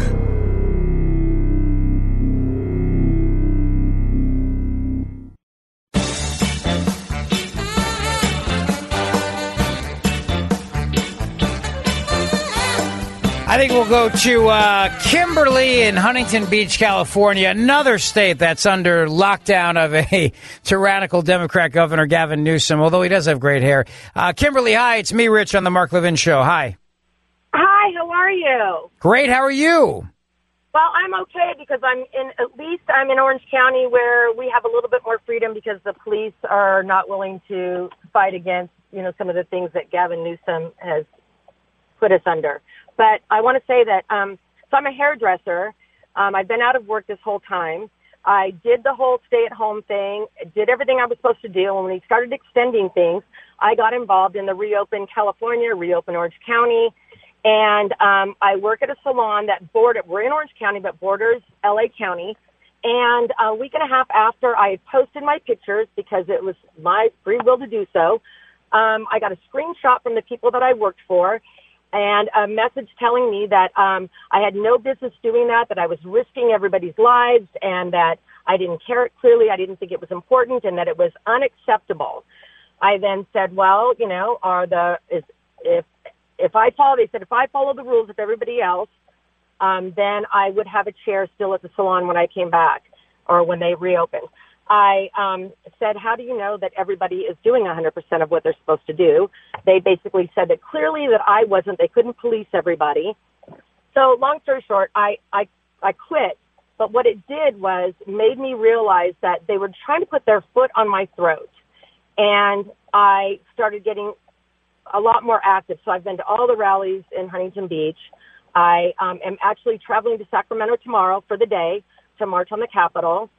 I'm frustrated as all get out because what I'm trying to get across, even to my own kids who kind of are part of this culture right now, is that they're saying things like, you know, we're selfish. This is selfish behavior. And that we're just... You mean you wanting to work is selfish behavior? Wanting to work is selfish. Right. Us wanting to be able to have our freedom, all of it. Right. And my thing is, like, no, it is about everyone, because it's not just about the people that are getting sick from this virus. It's about the people that are suicidal, that are depressed, right, that are in abusive situations. All of these things, that is everybody. That includes everyone.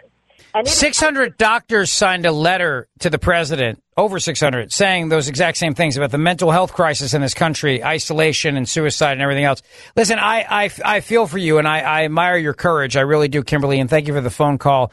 There are a lot of people out there who are standing up to this right now, and they have to. And look, you're not selfish for wanting to work and feed your family. There's nothing selfish about that. I'm so tired of hearing that. It doesn't mean you want to hurt people or get people sick or make people die. That's all the pablum you hear from the people that just can't think logically, and so they wind up insulting you. Like my governor in Jersey calling us knuckleheads and jackasses, and the governor of Pennsylvania calling people selfish and cowardly for wanting to work. What? Really? It's amazing. 877-381-3811. Rich Zeoli in for the great one, Mark Levin. Hour number 3, straight ahead. From the Westwood One Podcast Network.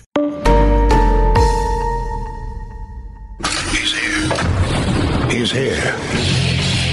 Now, broadcasting from the underground command post, deep in the bowels of a hidden bunker, somewhere under the brick and steel of a nondescript building, we've once again made contact with our leader, Mark Levin.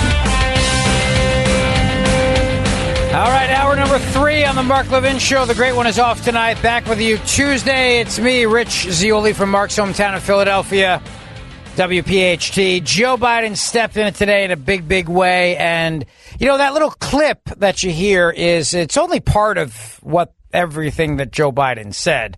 That little clip is what's making the news today, but there's more to that than what was just in that little tiny clip of him saying, you ain't black. There's a whole other part of it.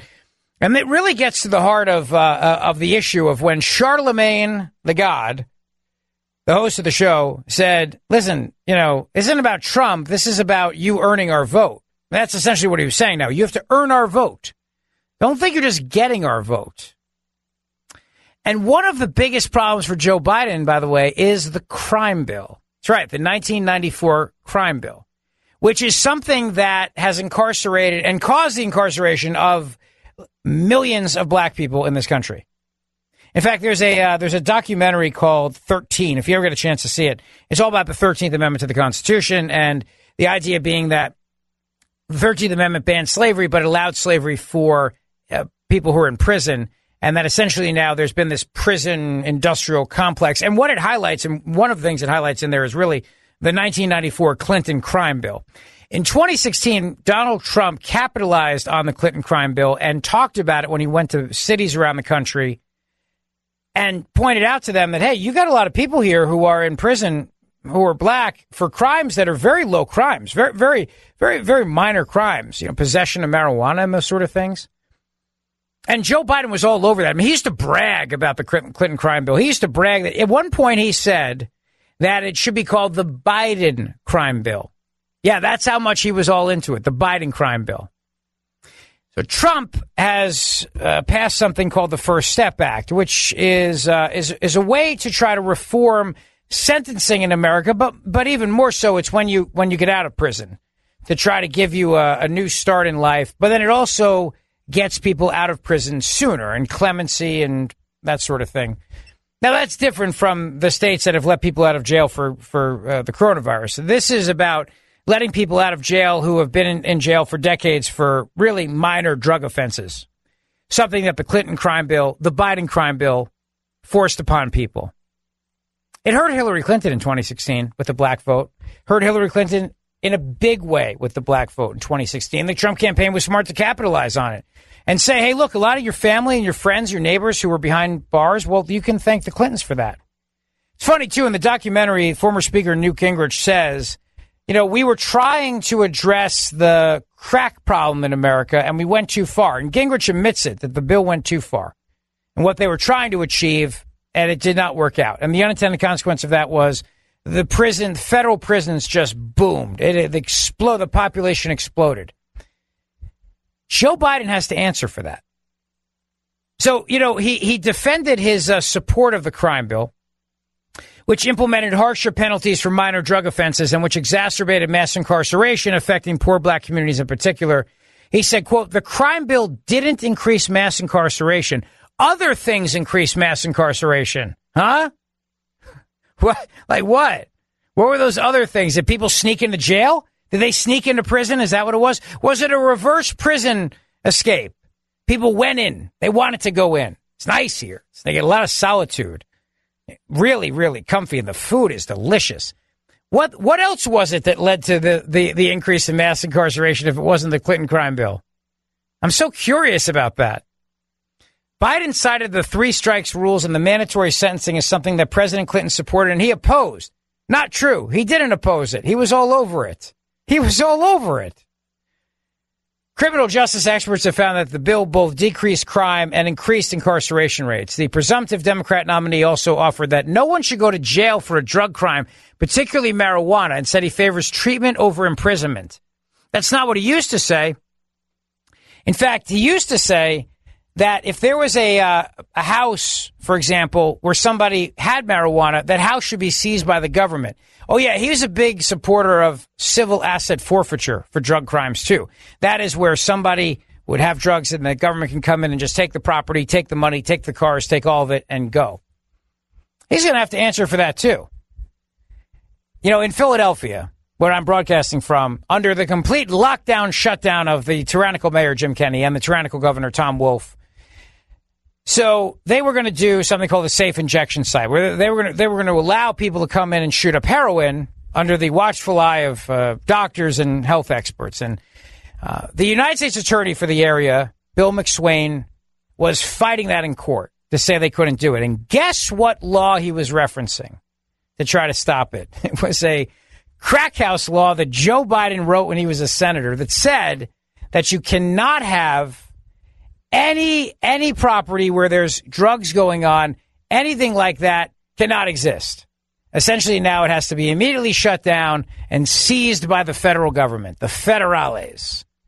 Literally, Joe Biden. This guy was a drug warrior, is my point. Now he's trying to be that, I'm this guy who wants to criminalize marijuana and everything like this. He has to answer that within the black community because a lot of people were incarcerated because of that. And Donald Trump has turned around and said, hey, all the people that Clinton and Biden put in jail, I'm letting them out. I'm trying to let them out. I'm trying to let out as many as I can. I think that a lot of people are also wondering this part of it, too. Biden was asked during the interview about whether or not he would consider a black woman on the ticket. He said he guaranteed he was considering a black woman to serve as his vice president. And he said, I guarantee you there are multiple black women being considered. Multiple. Now, would you say that Joe Biden has multiple binders of black women? Would that qualify for that? I'm just curious if that would be the Mitt Romney standard, if that would be multiple binders of black women in this case. I guarantee you there are multiple black women being considered, Joe Biden said. See how everything is about race with these? Everything is about race. It's not about people. It's not like the answer could have been, we are considering a lot of very talented people. The race is not even the issue I'm focused on. I'm focused on the best candidate. And of course I would consider, we're considering everybody. But you see how he separates this, like this pile are the white vice president contenders, the white women, this pile, the black women. So where are all the white women binders at? Well, they're all over here and the multiple black women being considered, that's on that pile over there. How does that be like? Does that not sound a little bit racist to anybody when you hear that said that way? Excuse me. Of course it does. To just put people in those kind of buckets like that. But this is how Biden thinks. I mean, this is how Democrats think. And then towards the end of the interview is when he was interrupted by a staffer who had to say that the vice president was out of time. And Charlemagne said, you can't do that to black media. And Joe Biden said, I do that to white media and black media. He promised to visit Charlemagne in New York and appear on the Breakfast Club again to answer more questions. And then he said, if you have a problem figuring out if you are for me or for Trump, then you ain't black. It don't have nothing to do with, this is what Charlemagne said back, okay? It don't have nothing to do with Trump. It has to do with the fact that I want something for my community. Biden then replied that he should take a look at his record. Take a look at my record, he said. Now, this is Senator Tim Scott from South Carolina, one of the finest United States senators. I'm a big fan of this guy. I have been a big fan of him for a long time. He also happens to be black, by the way. Senator Tim Scott from South Carolina, and super smart, terrific guy. This is what he had to say in response to Biden's comments today. Cut number 3.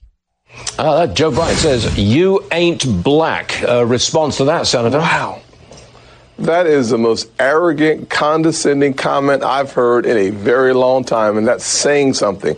The man who sponsored and led the charge on the 1990s crime bill that locked up more African-American males than any other piece of legislation, and President Trump comes along and through his criminal justice reform corrects the absolute mistakes made by Joe Biden. For him to make such an arrogant, ridiculous comment to, if you think about the numbers, 1.3 million African Americans voted for Trump. He's saying to 1.3 million African Americans that you're not black? Who in the heck does he think he is? That is the most arrogant, outrageous comment I've heard in a very long time. And I take offense to that. And you should. And I think that every single one of those Trump voters who's black should take offense to that. I also think that every person who didn't vote for Trump should take offense at that. Because essentially what he's saying is that if you voted against Trump, the only reason why you did so is because you're black. Now think about that for a second. He's not taking into account their humanity. He's not taking into account the way that they think, their feelings, their thoughts. So if you're a black person and you voted for Hillary Clinton in 2016, you only did so because you're black. You only did so because of your race. Nothing to do with your intelligence level, nothing to do with the way you see the world, your background, your contributions, your talents, your emotions. Nope. Only your race. That's also what he's saying. I mean, if you think about it, that's also what he's saying, which is that you're nothing but basically a puppet who goes in there and acts that way because you're black. You don't have the ability to think for yourself. You don't have the ability to form your own opinions. And if you don't vote that way, you're not black, because obviously if you are black, you do that thing because you don't. When you look at people only by the color of their skin, like I'm thinking about what Dr. King would be thinking right now. You know, the idea that someday we would think of people not by the color of their skin, but this is entirely all about the color of their skin, right? This entire conversation right now is entirely about that. From Joe Biden saying he's considering multiple black women to be his vice president, in addition to multiple white women, to this whole notion of if you don't vote for me, you ain't black. Everything is about race right now with the Democrat Party. And the presumptive Democrat frontrunner who stepped in it so badly, because does he not think that people can be capable of just making decisions outside the confines of the color of their skin? And for too long, the Democrat Party has taken these votes for granted. Whether it's Philadelphia, Camden, New Jersey, Detroit, Michigan, Oakland, California, Chicago, I could go on, Baltimore, just taking the votes for granted. And I think that mindset tells you a lot right there. So Trump's going to hammer him in the fall over the issue of the crime bill. We're going to hammer him on that. And you're going to have a lot of people who've been released from prison, black Americans who've been released from prison thanks to the First Step Act that Donald Trump signed into law. And they're going to speak out about how unfair that Clinton crime bill was. And Joe Biden, and that clip of him saying, It's the Biden crime bill. They're going to play that over and over again. They're going to play that in cities across America. And Donald Trump doesn't have to win the black vote, but Donald Trump just has to do as well with the black vote as he did last time, and I think he does better. And I actually told him this in the Oval Office when I was with him back in the fall, and I said to him, Mr. President, I think you are going to do better with the black vote than any other president, any other Republican president in recent history, because of the economy and because of also the First Step Act. Now, obviously, the economy has taken a hit because of the virus, but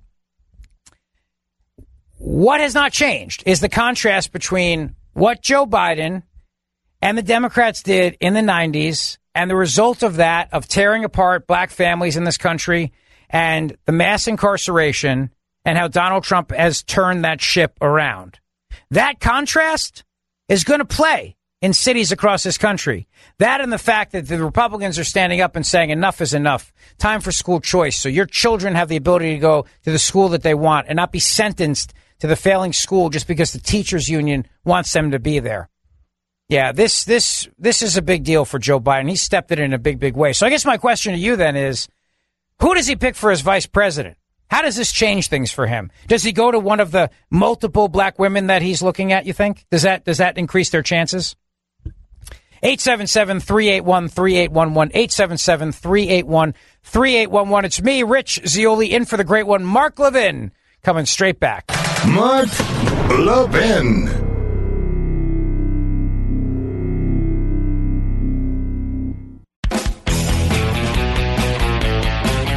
I'll tell you another thing, too. I don't really understand this Fauci. This guy, Fauci, now he says that staying closed too long could cause irreparable damage. Huh? Wait, what? This is the guy who said he didn't think schools could open up in the fall.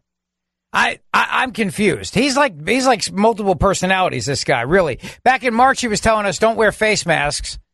Now everybody has to wear a face mask. 2 weeks ago, he was telling everybody we don't know if we're going to have school in the summer and in the fall, and we got to be very, very careful about reopening. Now he's saying staying closed for too long could cause irreparable damage. Okay, so everybody who was calling me a terrible person and saying that I want people to die for wanting to open our country, now that Fauci has said it, and you all love Fauci, will you now apologize to me for what I said, which is that we should open our country because keeping our country closed would cause irreparable damage? Like, I literally said the exact same thing. And I got a nasty email from some jerk earlier tonight that I want people to die. So does Fauci want people to die, too? Is he no longer a hero of the left because he wants people to open up now? He said to people, it was Meg Terrell and Halftime Report on CNBC, I don't want people to think that any of us feel that staying locked down for a prolonged period of time is the way to go. Well, I mean, we've been locked down since March, man. We've been down since March. He said, now is the time, depending upon where you are and what your situation is, to begin to seriously look at reopening the economy, reopening the country to try to get back to some degree of normal. However, Fauci cautioned states against reducing social distancing measures, quickly adding that they must take very significant precautions. In general, I think most of the country is doing it in a prudent way. There are obviously some situations where people might be jumping over that. I just say, please proceed with caution if you're going to do that. So that's what I've been saying. That's what Mark's been saying. It's what we've been saying. Open up America and we'll social distance, we'll wear masks, whatever, but open up America. And then I get called a murderer. I get called, you want people to die. That's literally the email I got today from this idiot. I want to read this to you. This guy. This stunned. Listen, this is stunned by your stupidity here. Stunned by your stupidity, your self-centered broadcasting. All you did was moan that we had to self-isolate, sacrifice, and stop the spread of the virus. You are selfish and you want people to die and blah. Okay. Everything I said, Fauci has said today. Finally, he said it. So now I ask the question. Now that the exalted Fauci has said it, will everybody now agree that it's time to open up our country? Open up our country once and for all. Open up our economy. Now that he said it, can we all agree to do that now? Now that Fauci's finally said it? Unbelievable. He's like bipolar or split personalities, maybe. There's two of them, Dr. Jekyll and Mr. Fauci. 877-381-3811. It's the Mark Levin Show with me, Rich Zeoli. coming right back. Conservatism with passion. The Mark Levin Show. Call in now. 877-381-3811. All right, yes, the great one will be back with you Tuesday. Hope you have a wonderful Memorial Day weekend. Please remember on Monday to honor those who've given the ultimate sacrifice for our freedom. Please do that on Monday, Memorial Day. It's me, Rich Zeoli, the Morning Drive host from WPHT in Philadelphia with you. Great to be with you. 877-381-3811. Let's go to the phones, shall we? Let's see here now. Let's see. JT is in Long Beach, California. JT, you are on the Mark Levin Show. Hi, JT. Hey. How are you tonight? Hello? I'm good. Am I on? You are on the air. Oh, wow. I'm so glad I got through. Okay, so I've been calling you for an hour and a half. Anyway, this is Stacy, and I'm calling from Lafayette, Louisiana. And, you know, you've been talking about these governors, and we have a wonderful Democrat governor. We like to call him Dumbbell Edwards. His name is John Bell Edwards, and he has completely annihilated any economy in this state.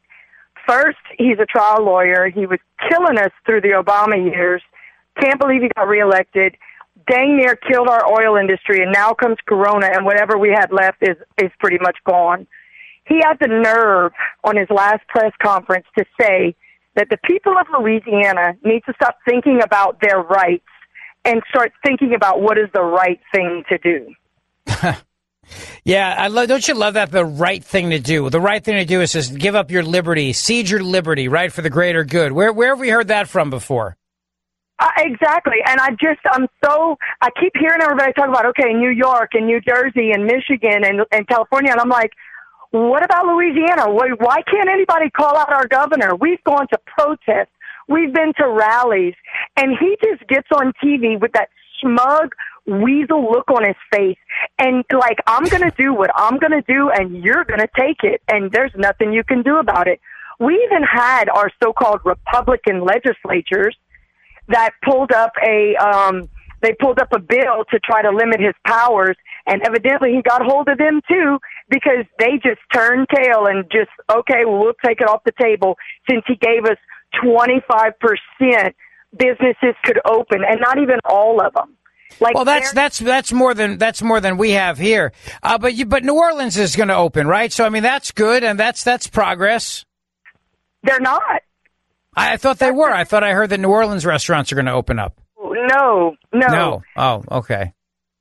Well, yeah, look, we're saying he's a Democrat. I mean, listen, thank you for the call, my friend. Have a wonderful weekend. I mean, that's the thing. This is the pattern here with these Democrats. They crack down. But now that Fauci has come out and said the prolonged damage due to lockdowns, maybe now everything will change. The exalted Fauci. How long have we heard that from people that, you know, Trump pushes Fauci aside? He doesn't want Fauci's advice. Well, now Fauci has said that today. He said that today, and there you go. But Joe Biden said this on the interview with Charlemagne the God. This is amazing to me. This is just really, really, truly amazing. I'm just trying to think again. You remember Mitt Romney, the binders, 5 binders full of women? You remember the controversy over that? This is what Joe Biden said today on the same interview that he did that caused all the controversy, when he would later say that if you don't vote for me, you ain't black. Cut 6. I want to ask you about your running mate. I don't know if you saw. Well, I saw today that a news report broke that Amy Klobuchar was being vetted, and a lot of people on social media, they're not too happy about that. And it's because they want your running mate to be a black woman. I don't know if you saw the op-ed in the Washington Post by some of the leading black women voices in this country. And they feel since black women are such a loyal voting bloc and black people saved your political life in the primaries this year, they have things they want from you. And one of them is a black woman running mate. What do you say to them? What I say to them is that I'm not acknowledging anybody who is being considered, but I guarantee you there are multiple black women being considered. Multiple. Multiple black women being considered. Multiple. And then multiple white women being considered too, I guess. You see what I mean? You see, so he's got the binders, the multiple black women on that's on one table, and then the multiple white women on the other table, I guess. And I don't know if the binders commingle. I don't know. This is amazing to me. It's absolutely amazing to me how he's looking at all this. It's truly, and then of course the famous line that he says, which causes all the controversy. Cut number 5. Can't do that to black media. I can't do that to white media and black media because my wife has to go on at 6 o'clock. Okay. I'm in trouble. Listen, you got to come see us when you come to New York, VP Biden. I will. It's a long way until November. We got more questions. You got more questions, but I tell you, if you have a problem figuring out whether you're for me or Trump, and you ain't black. It don't have nothing to do with Trump. It has to do with the fact I want something for my community. That's right. I want something for my community. And that's the thing is, it's exactly that. I'm not just going to give you my vote. I'm not just going to hand it over to you, Joe Biden. You don't just get it. You got to earn it. We have to get something. We're human beings. We're people. We want something. We have wants and needs, just like white people do. Imagine that.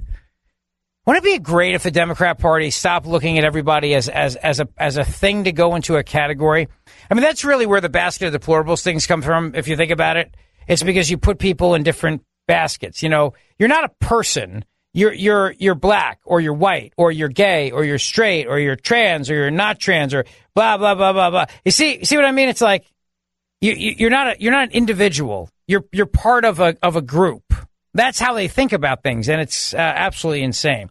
Now, I should mention to you, the president today has declared that houses of worship are, in fact, essential. And that's a good thing, by the way. It's a very, very good thing. And I would tell you that more and more people should demand that their churches open up.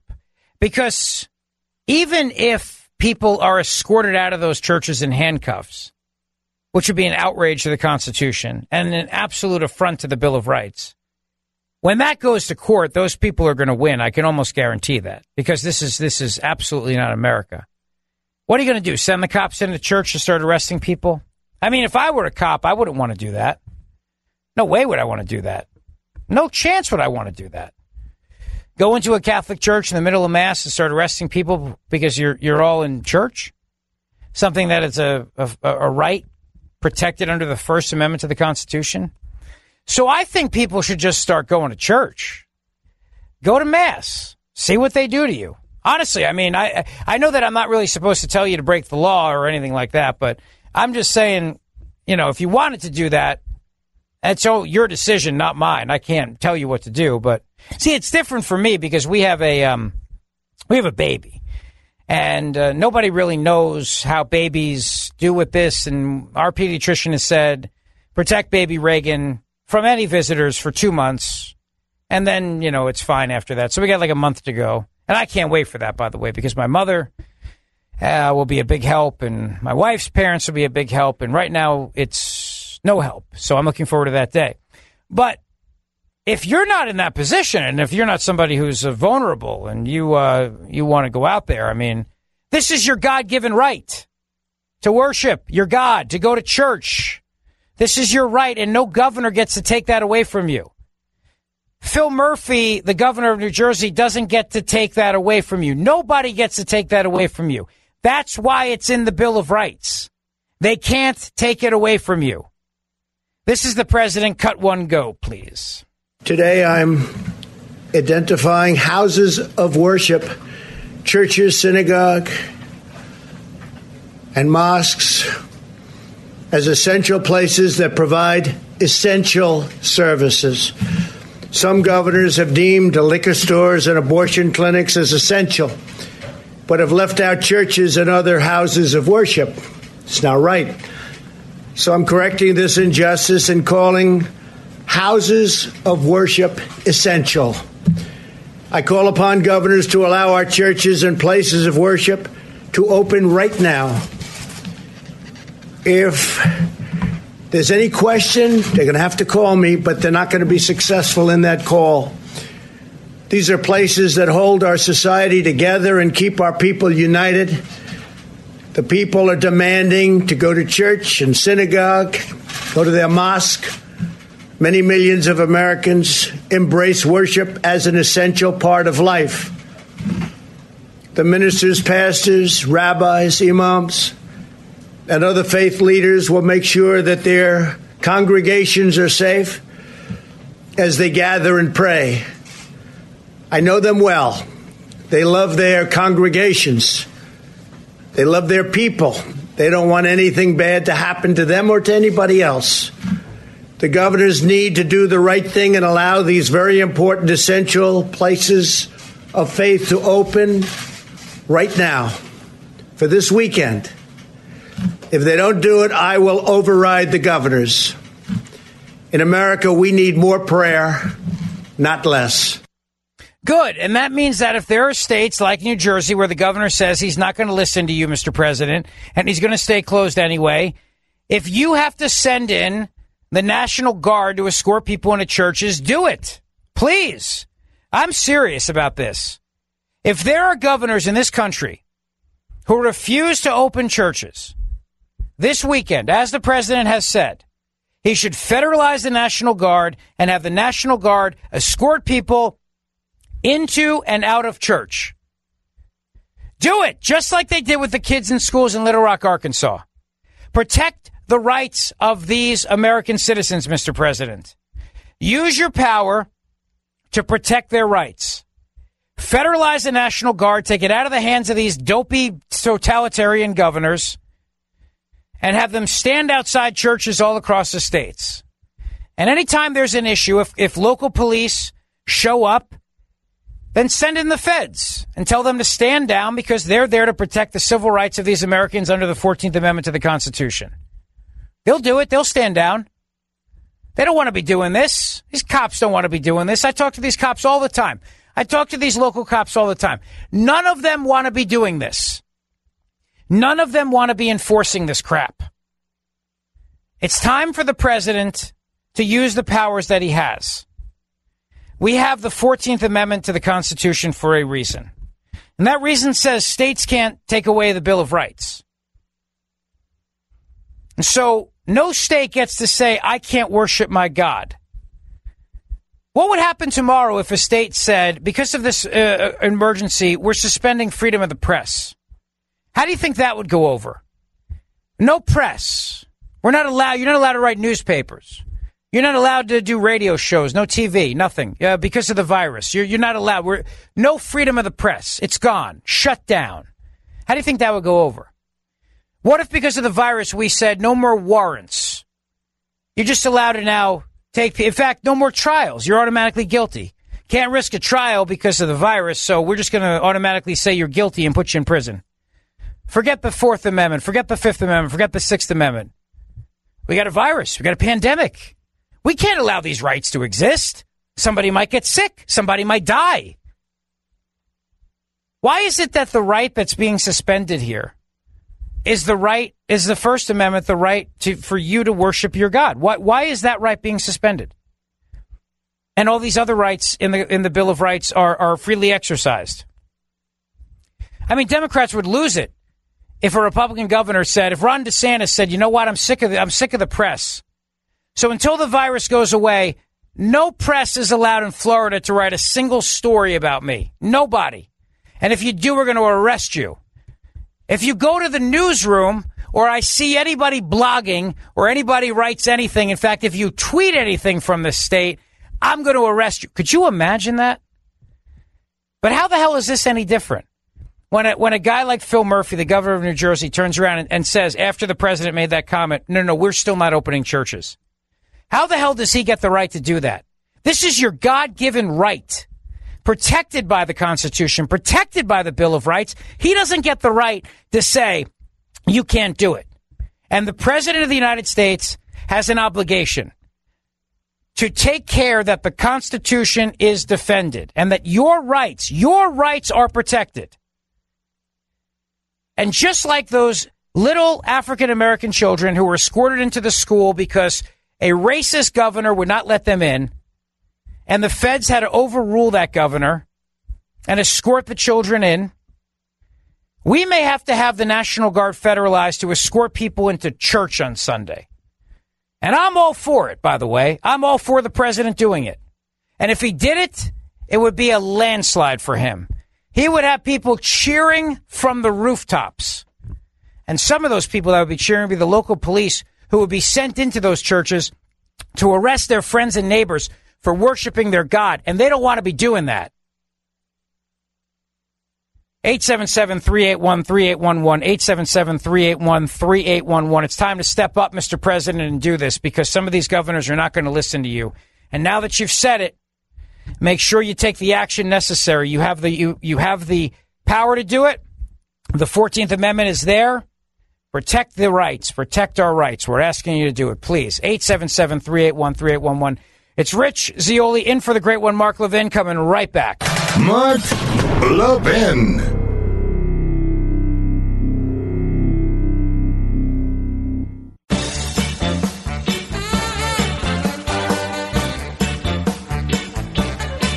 What a fun time hanging out with you tonight. Thanks for hanging out with me. I've enjoyed it very, very much. You can catch me in the mornings, 5:30 to 9 on Talk Radio 1210 WPHT, except next week I'm taking off.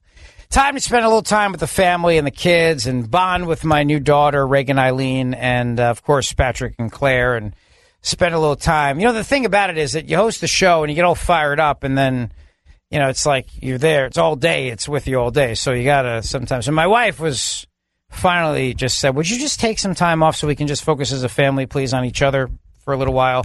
Because this is all consuming, this thing, you know.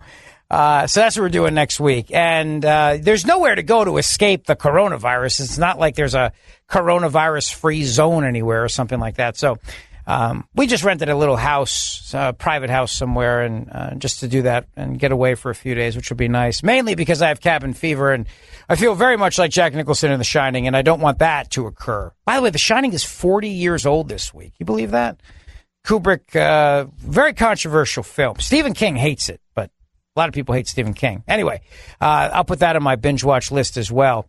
Johnny, my buddy Johnny, says that I'm taking Biden. It was just hyperbole. I'm taking it too seriously. Don't be a snowflake. I disagree, my friend. I think that Joe Biden is echoing something about what a lot of Democrats think. They just take the black vote for granted. That's why there's no school choice.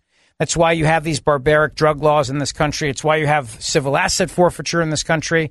That's why Democrat cities are run and mismanaged like hell, quite frankly. And they just take the vote for granted. And I think that's what Biden was slipping. It was a slip. It wasn't hyperbole. They really believe that. You're not black. If you don't vote Democrat, you ain't black. They really believe that. Have a great Memorial Day. Please remember to honor those who gave the ultimate sacrifice. God bless all our first responders on the front lines of all of this. Hope you and your family have a great weekend. You'll find me on Twitter at Rich Zeoli. Mark's back on Tuesday. Thank you so much. See you soon. From the Westwood One Podcast Network.